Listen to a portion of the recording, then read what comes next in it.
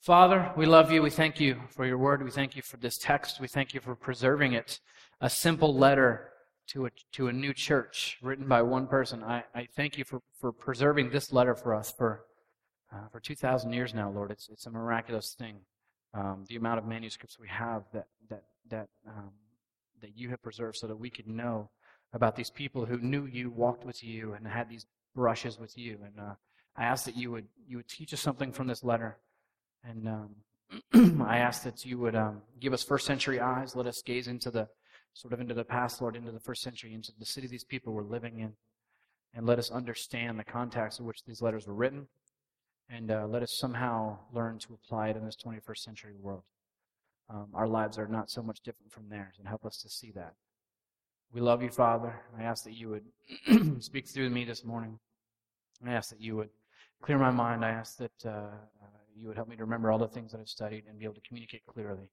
And teach us all to be more like you, to repent fully together. In your name, amen. All right, sorry. Cleared my throat. I don't want to have a raspy voice do this whole thing. All right, so 1 Corinthians chapter 13. We're actually going to start at the last verse in chapter 12. We're going to start in the second half of it. That's why this says 1 Corinthians 12, 31b. All right, so let's read this together. I know. Awesome. All right, let's read this together. And I will show you a still more excellent way.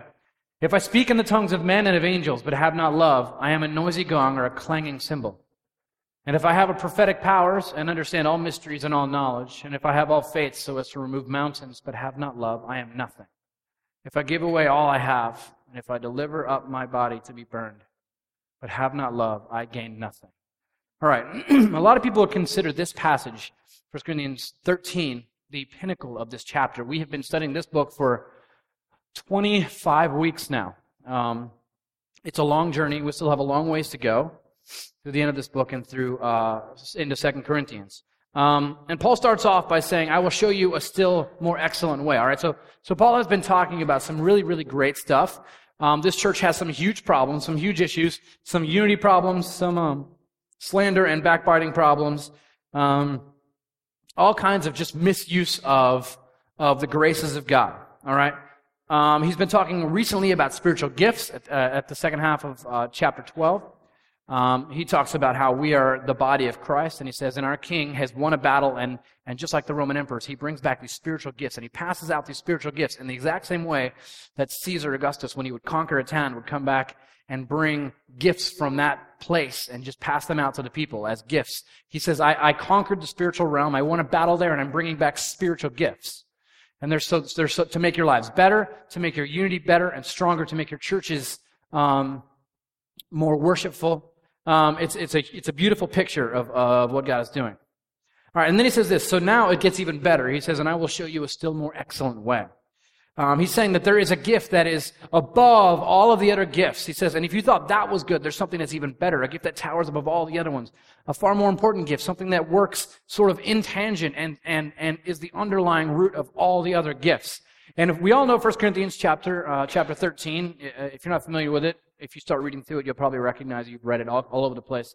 If you've ever been to a wedding, it's probably been read there. And we all know that the gift he's talking about is something called love. And we all, this is an idea that goes back to the beginning of mankind. Love, love, love. Every song is written about it. Every movie is written about it. And the gift, apparently, that is a greater gift than all of these miraculous gifts that have been given to us is love. And it upholds all these other things. For many Christians, they recognize this passage as probably the most beautiful in the New Testament. Imagine being the author of a text like this, of a verse like this. You defined love for generations to come. To the end of time, when someone wants to know what is love, they would turn to your writings, all right? Paul was a brilliant person. You ever hear people talk about how Paul was probably difficult to be around. Paul was a chauvinist. Paul was a jerk. People write about these things about Paul and how they talk down about him. Someone who was these things that people are describing could never have written a passage like this. This man loved people, and he suffered and died for people so that they could know true love, all right? So he writes a text here that encompasses the full meaning of love. And a lot of times we come to see this passage as some kind of detached poem. We just quote that. When we do that, we fail to realize that chapter 13 is what obviously holds together chapter 12 and chapter 14. It pulls them together. Chapter 12 is about unity in the body and spiritual gifts. Chapter 14 is also about spiritual gifts. Chapter 13 must be read in tangent with all of these other passages. We must understand where he's coming from and where he's going. This passage has a lot of context, and he's actually, if you think about the people he's writing this to, since we read this at weddings, two people are madly in love, and so someone gets up at a wedding and they read this text. I'm not going to argue with that, but that's not necessarily the way this letter was intended to be read. Paul was writing to a church who had all kinds of problems. They were getting drunk in communion. There was sexual immorality in the church. One guy was sleeping with his stepmother. It was disgusting. All these crazy things are going on in this passage. This was a messed up church. And Paul writes them this letter. All right? And there's a reason he writes them this letter. And so Paul starts off really with this big punch to the stomach here. He writes, "If I speak in the tongues of men and of angels, but I have not love, I am a noisy gong or a clanging cymbal." Now, all right, so you read that and you're like, well, that's a little out of left field. I guess he's just using a metaphor. He's not necessarily using a metaphor. This here is the temple of Aphrodite in the city of Corinth. I'm sorry, not Aphrodite. Dionysus. Dionysus is the Greek god of wine. So you can imagine what went on in this temple. The god of wine, everyone comes in, they get plastered. And this was the way they would worship and thank the god of wine for the great gift that we have of wine.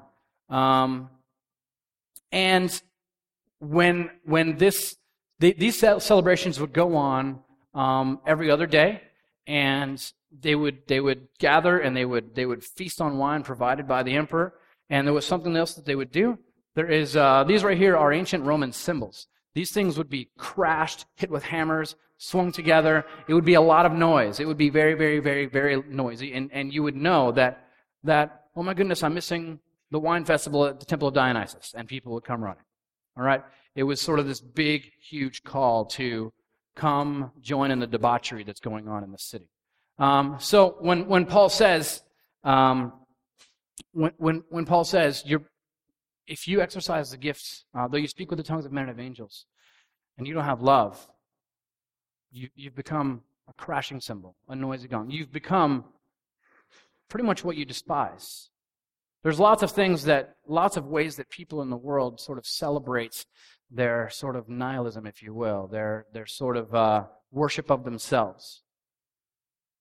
And when they do this, a lot of times Christians gather and they see what people are doing, the way they spend their Friday and Saturday evenings, the places that they go, and the things that they engage in. And they say, that is disgusting, and I cannot believe anyone would ever take part in anything like that. And Paul says, well, I want you to know, those times when you gather and you do your big worship ceremonies, and there's people that you hate, and there's people that you're not showing love to, there's people that you're completely rejecting, you're just like them. You're no different in the eyes of God, really. Hold on, I kind of lost my slide chip. All right, there we go.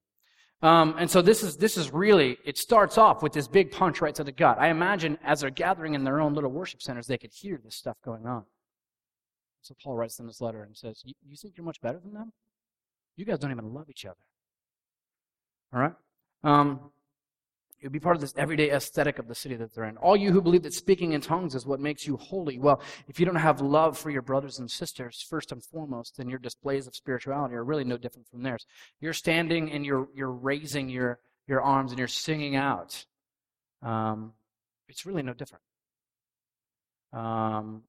There's a song by John Foreman that I love. It goes, I hate all your show. I hate all He talks about the hypocrisy of everything that we do. We put on our best clothing, and he writes this song from one of the ancient prophets, and it's a really brilliant sort of description of what God feels and what the prophet was feeling watching all these people. And then he goes on to this passage here.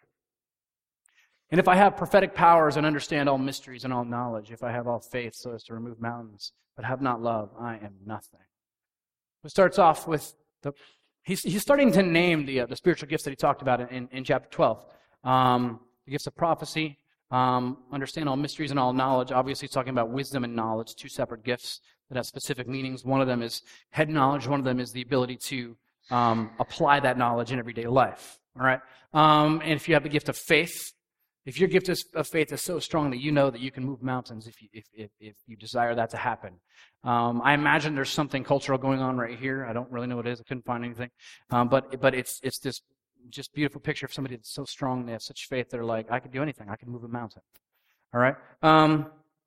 So he talks about this passage, and there's a lot going on. There's a lot going on in this little passage here, and so we're going to sort of take this apart and take it a little slowly here. We talked a couple weeks ago about how prophecy closely corresponds to the gift of preaching. You're declaring the message of God. So anyone who is a preacher, a teacher of the Word of God, this would be a person who is prophesying. You're taking the message of God and you're delivering it so that people can hear and learn it. There might be other versions of this too, but generally the most prominent version of prophecy that we see is preaching, proclaiming the Word of God. And so perhaps you've heard somebody stand up, maybe in a church gathering, maybe on a street corner in Ybor City, maybe on a television show late at nights, on the Christian network, whatever, and you've heard somebody stand up and exercise the gift of prophecy. And what it's supposed to be a message about a God of love who loves and pursues you and chases you no matter how many times you push him away, just like Israel. A God who loves you so passionately that he would give up his entire life and die for someone who he ultimately confirms is, yes, my bride is a harlot, but I love her and I will chase her forever. This message right here is the one that he's supposed to be proclaiming, but instead what you're hearing is not that. Instead, you're hearing this message of somebody who is angry, who is judgmental, who doesn't necessarily have the love that was supposed to be accompanying it. They spoke vengefully about how you're sort of dangling over the flames of hell, and God is about to let you go, and if you don't repent, he's going to do that. And the tone in his voice is sort of something that you get the feeling that he would be just as happy either way, no matter what happened to you, whether you were tossed into hell or whether you were saved. That it seems like he'd be okay with that, and he seems angry. And we've all experienced this. We've all seen this. This is sort of what Paul is talking about. If you have the gift to proclaim the message of God, but you don't love the people you're proclaiming it to, he says it's pointless, it's useless. It's no different than what's going on in the pagan world. It's no better. He says because it's basically saying it's not the message of God. Paul was not that kind of preacher. John was not that kind of preacher. Jesus was not that kind of preacher. The examples of what we see in the New Testament are people who were willing to die so that people might know the love of God, to give everything, including their lives, to spend their lives in misery and poverty and traveling and suffering and getting sick and spending time in prison, getting tortured, and ultimately killed so that people could know the love of God. Anything else is not the message of God. So the same thing goes for all those who claim to be smart. So he goes into sort of, and understand all mysteries and all knowledge. Those who have these gifts of, they know the gospel, they know, they can quote the ancient prophets, they can quote Polycarp, and they've read, they're very well educated, they've read everything, and they like to show you their knowledge instead of their love. He says all of that was useless. All their studying was a waste of time. Those people who really know how to apply the Word of God, you know what the Bible says you should do here. It says you should do this, but in their own private little world behind closed doors, they live a completely different life, where they don't really care necessarily about people. And they do painful, hurtful things. Paul says that all this goes directly, it's not the message of God. It's not you acting like a Christian. All right? And then he talks about people who possess great faith but don't love others. And the problem with that is you're eventually going to look down on those who are fearful or who doubt. If you're a person who has great faith, that's something that's a gift of grace to you. You didn't stand up one day and say, I'm going to earn my faith and exercise your faith until you got to the point where you're like, I have so much faith, I'm not afraid of anything. That was a gift to you from God. It's a spiritual gift. All right? The people around you who don't have as much faith as you, who doubt and struggle and have all these problems, and you look down on them, here's the thing. God's given them gifts that you don't have. And you should be up alongside of them, talking to them, encouraging them in their faith, and accepting from them what their gift is. All right? And you would do well to realize that, to seek out their gifts, because you will never become necessarily what you need to be without the support of those around you in the church and their gifts. We all are one body. All right? And like Paul said, the eye is no more important than the ear or the mouth. All of us work together in tandem. We're all the same. So then we get to verse 3 here. If I give away all that I have, he's talking about he's talking about philanthropy. If you just start giving to the poor, if you start nonprofits, if you start doing all these great things for the poor and the downtrodden, but you don't have love. And he talks about how it's all completely pointless. Guys, charity without love, and I want you to think about this and listen to what I'm saying today. Guys, charity without love is completely disgusting. It is. There's really not a way to humiliate someone more than to look at them with disgust and to toss them some money and say, go clean yourself up. There's nothing more disgusting than that. But I doubt that there's anything really more prevalent in today's society.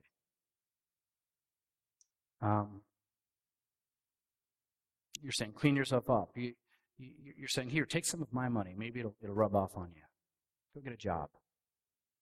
And you just toss some money. And there's no love in your eyes. There's no love behind your actions and what you're doing.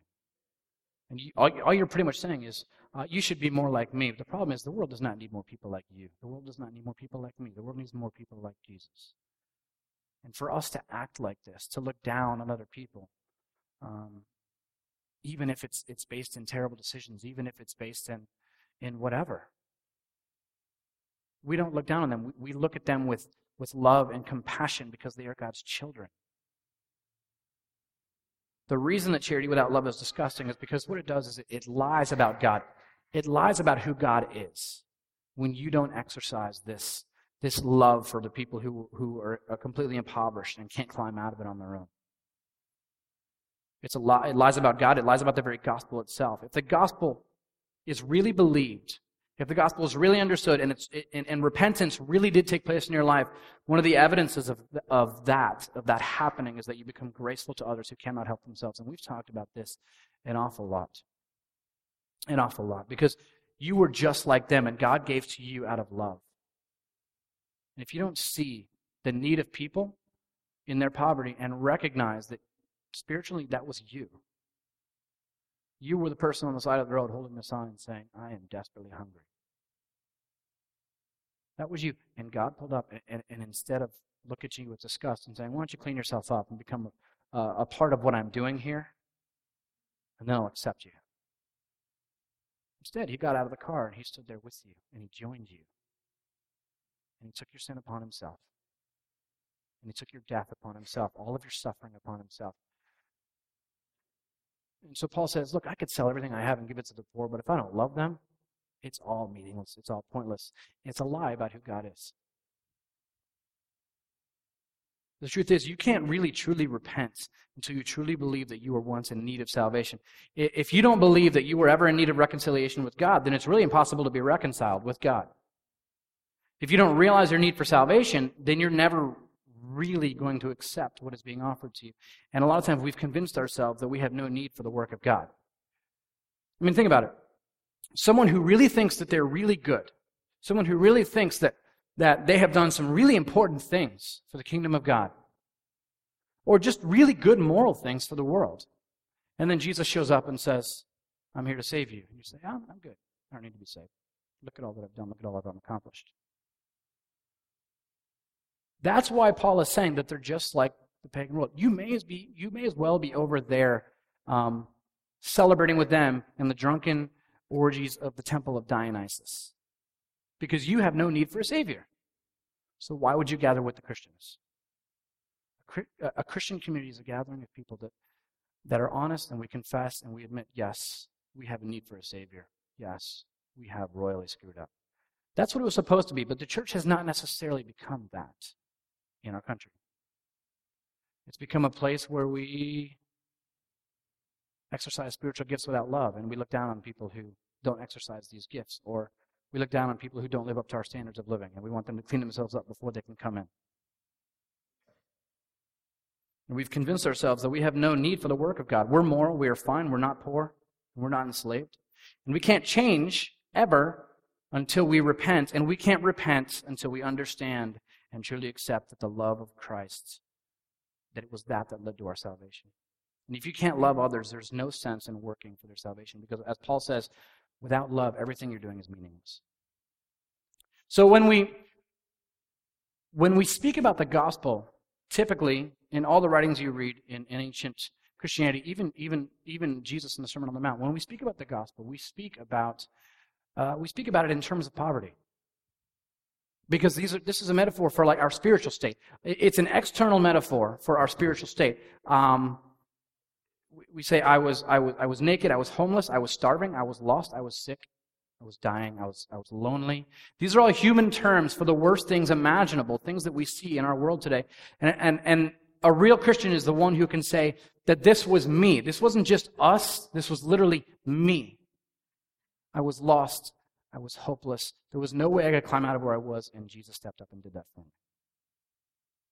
And then Paul adds to that. He says, if I give away all I have, and if I deliver up my body to be burned, but have not love, I gain nothing. Now, right near Corinth, like I said, right near Corinth was a city called Athens. You may have heard of it. Athens is a city that was very, very famous back in that day as well. It had a monument called the Indians' Tomb. Now, we don't have this monument called the Indians' Tomb anymore. It doesn't exist anymore. It was taken apart and used for the building of something else. But there's lots of historians who've written about this. And this links directly with what we're talking about. I'll get there. I know you're like, what? Where are you going? The Indians' Tomb is a monument that was set up about 40 or 50 years before this letter was written. And the monument, like I said, it didn't survive. A guy named Strabo, an ancient historian, writes about this. And he writes about this whole incident where Caesar Augustus was meeting with some Indian royalty. And they had come to visit him, and they had brought this huge entourage of people, hundreds and hundreds of people. And he says that they met at a place in the city of Athens where there was what's called a pyre. A pyre is it's sort of a fireplace, an open fireplace that was used during funerals. There was the ritual where a part of a person would be burnt to sacrifice to a certain god, oftentimes. And it doesn't mean they would cut off a hand and toss it in the fire. Oftentimes they would just trim some of the hair and sprinkle it over the fire. And it would be an offering to the god saying, sort of guide my soul and thank you for your blessings while I was here on the earth, okay? And so it was this tradition that was going on. And there was a very pious religious person named Calenus who, after confronting Alexander the Great in the middle of the city, wanted to claim how pious he was, and he threw himself up upon the pyre as it was lit, and he burnt himself alive. That wasn't the last time this happened. Strabo writes that there was when Caesar met this Indian leader, one of his men ran forward, and Strabo writes this. He leaped upon the pyre with a laugh, his naked body anointed, wearing only a loincloth, and that the following words were inscribed on his tomb. So on the monuments, as you went into the city, you would see this. It would say this: here lies Zarmano-Chegas, an Indian from Bargosa who immortalized himself in accordance with the ancestral customs of the Indians. This was a big monument. No doubt these people would have known about this. There were so many people that wrote about this and how the awe that it struck in people that they would stop and they would contemplate this really pious person who happily jumped on the fire because they wanted to sacrifice themselves for the gods. Now, you could argue, we could try and say that maybe Paul was writing about the martyrs who were being burned alive and stuff. That didn't necessarily happen yet. It hadn't necessarily started yet when he wrote this. Most likely this is what he's referring to. The sacrifice of a person jumping on. You know, they could trim a little bit or you could throw your whole body on. But either way, if I give away all I have and I deliver up my body to be burned, but I have not love, I gain nothing. The people thought that there was this great gift that they would gain, and there's very few people that ever actually did this because it's a terrifying thing. It's the same mindset that I believe it was during when right around the time of Tiananmen Square in China, You see a Tibetan monk, and he climbs out of his car and covers himself with gasoline and lights himself on fire, and it made the front page of the newspaper. I think actually Rage Against the Machine used it as an album cover. But that's the same idea. It's this noble thing to stand up and do. And Paul says, look, you can do that and all, but like you're doing it in vain if you don't love people. So he does this. He even does this play on words here. The word that he uses for burnt is a word that really sounds just like the word boast in the Greek. There's other words he could have used, but he used this one that sounds just like the word boast. So he's calling out the public displays of Christianity, the people on the streets protesting. He's calling out the street preachers. He's calling out the heads of these big nonprofits and the leaders in the big churches, and he's asking them, in what you are doing, do you love people? If you do, carry on. But he's sort of saying, I kind of doubt it. It is human nature to stand up and declare our piety up and above and beyond everyone else's. When we believe something's right, we get up and we demonstrate and we protest and we curse at people and we push them down and we say, you need to be more like me. He's saying, look, it's possible that your sacrifices are actually just boasting. You give all of your money publicly. You advertise the things that you do.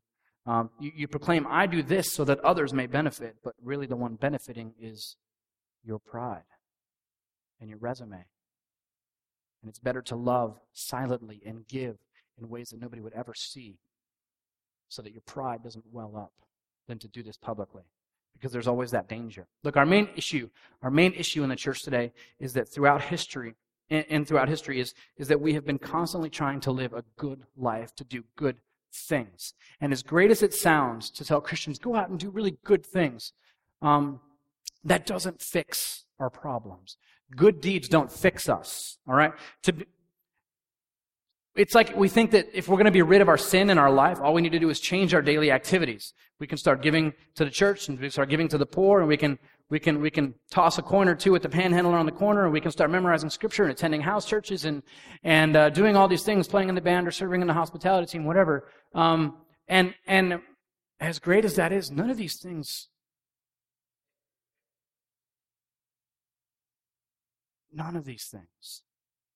make you closer to God. None of them do. Your good deeds cannot bring you closer to God. Isn't that the message of the gospel? The message of the gospel is, you couldn't get near me with your good deeds. And so we realize that, and we have faith, and we trust in Him, and His blood covers our sins, and we sing out to Him, and we say, thank you for your mercy. You've looked on me, and I couldn't get there on my own. And then what do? We start trying to get there on our own again. The problem is that you can keep all the rules and still be in the grips of sin. And you know what? The truth is there's lots of sins that actually thrive when you're doing good deeds.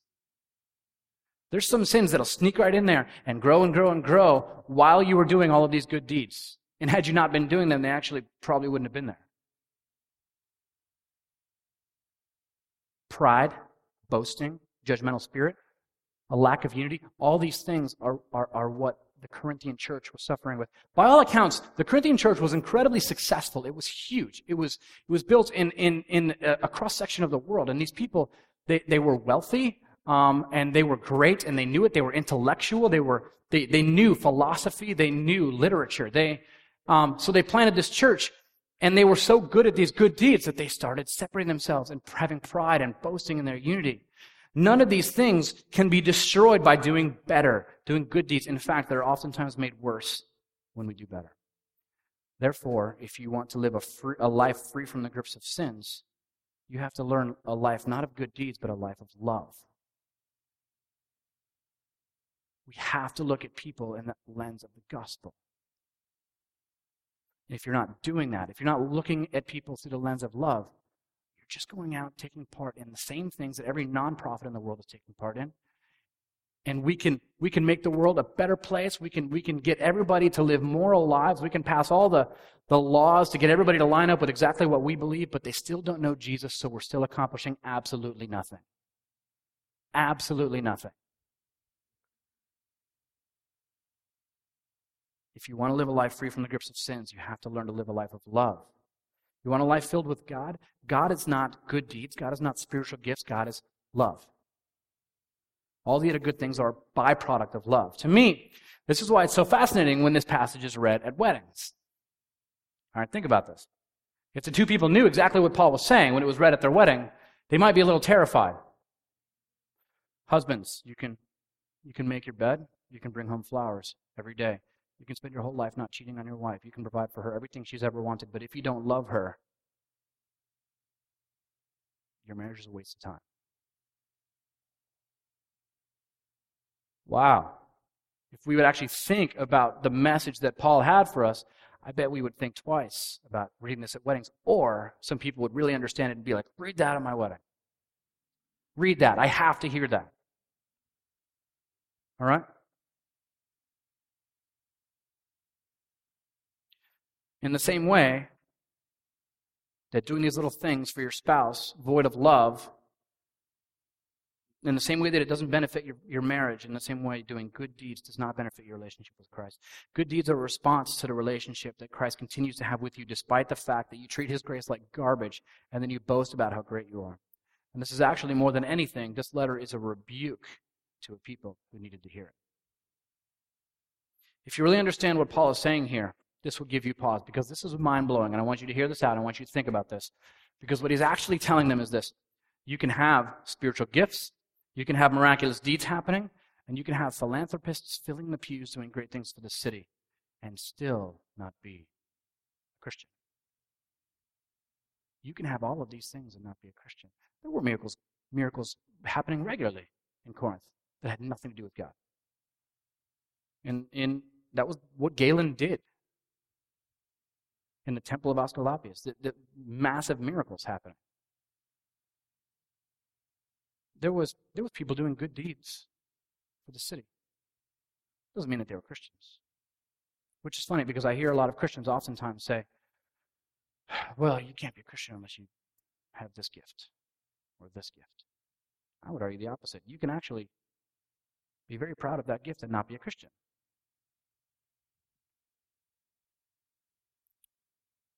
All of these things were happening outside the church, in the local temples, and Paul's pointing them out and saying, you are just like them if you don't have love.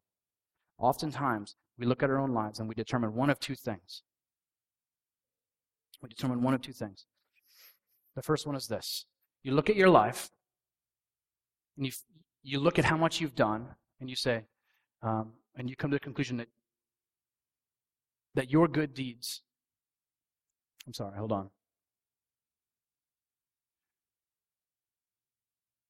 good deeds do not mean that you're close to God. The good deeds that you have done, you can look at them and you can realize that you're not close to God while having done all these good deeds. Second thing is this. Oftentimes, the feeling of being far from God, this is for the person who looks at their life and they're like, I don't feel close to God. Maybe this is you this morning, and maybe you need some encouragement. That you just feel like you failed, you feel like you're miserable, and you want nothing more than to love God with your whole heart, but you keep failing. Oftentimes, the feeling of being far from God is a sign that you are close to him. And here's what I mean. The message of the gospel is you are not good enough to earn his favor. And you're walking around saying, I just wish I was closer to God. The fact that you wish you were closer to God means you're actually doing probably a lot better than you think you're doing. Because the desire is still there. Because there's Christians all over the place that don't have this thought. They think, I am so close to God, I am doing great.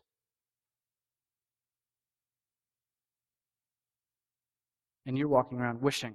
You say things to yourself like, I wish there was more I could do for the poor. I wish there was more I could do for my church. Do you ever wish that you were closer to God? Does it prick your heart when you're failing him? Do you feel heavy-hearted when you're not doing these good things? Honestly, it's actually evidence that you're closer than you think. You should be encouraged. You shouldn't be distraught. Sometimes it's the realization that you're not where you should be that reveals to you that you are exactly where you ought to be. I wish so bad I could bring myself to do more for people. I wish I had a heart for this people or that people. I wish I could do what this person is doing on the mission field. I wish I had this gift. I wish I served this place in the church. I wish so bad I had not spent that money on myself. I wish I had done something better with it, and I regret it. These are signs that the Holy Spirit is working in your heart. And these are signs that you're listening to God And you should be encouraged. I heard someone say, don't give yourself so much credit. And think about that. As if you think you are capable of keeping yourself close to God, God is chasing you. God is running after you, and God is holding you close to him. And if you ponder the gospel, you contemplate the gospel and everything that it means for you, that you were on the side of the corner begging for a chance because you couldn't get out of where you were, and God did that for you. When you realize that you are failing, oftentimes everything is as it should be. And that is when you ponder the gospel. The realization that you are not good enough and that we can never do good enough is where the gospel is clearly seen as the only means of escape and salvation. If you are good enough, then you might as well be a pagan because you have no need for Jesus. You following what I'm saying? I hope we're grasping this. I know it's a little hard to grasp and to get a good picture of it, but all these good works that you're doing and you're trying to get close to God,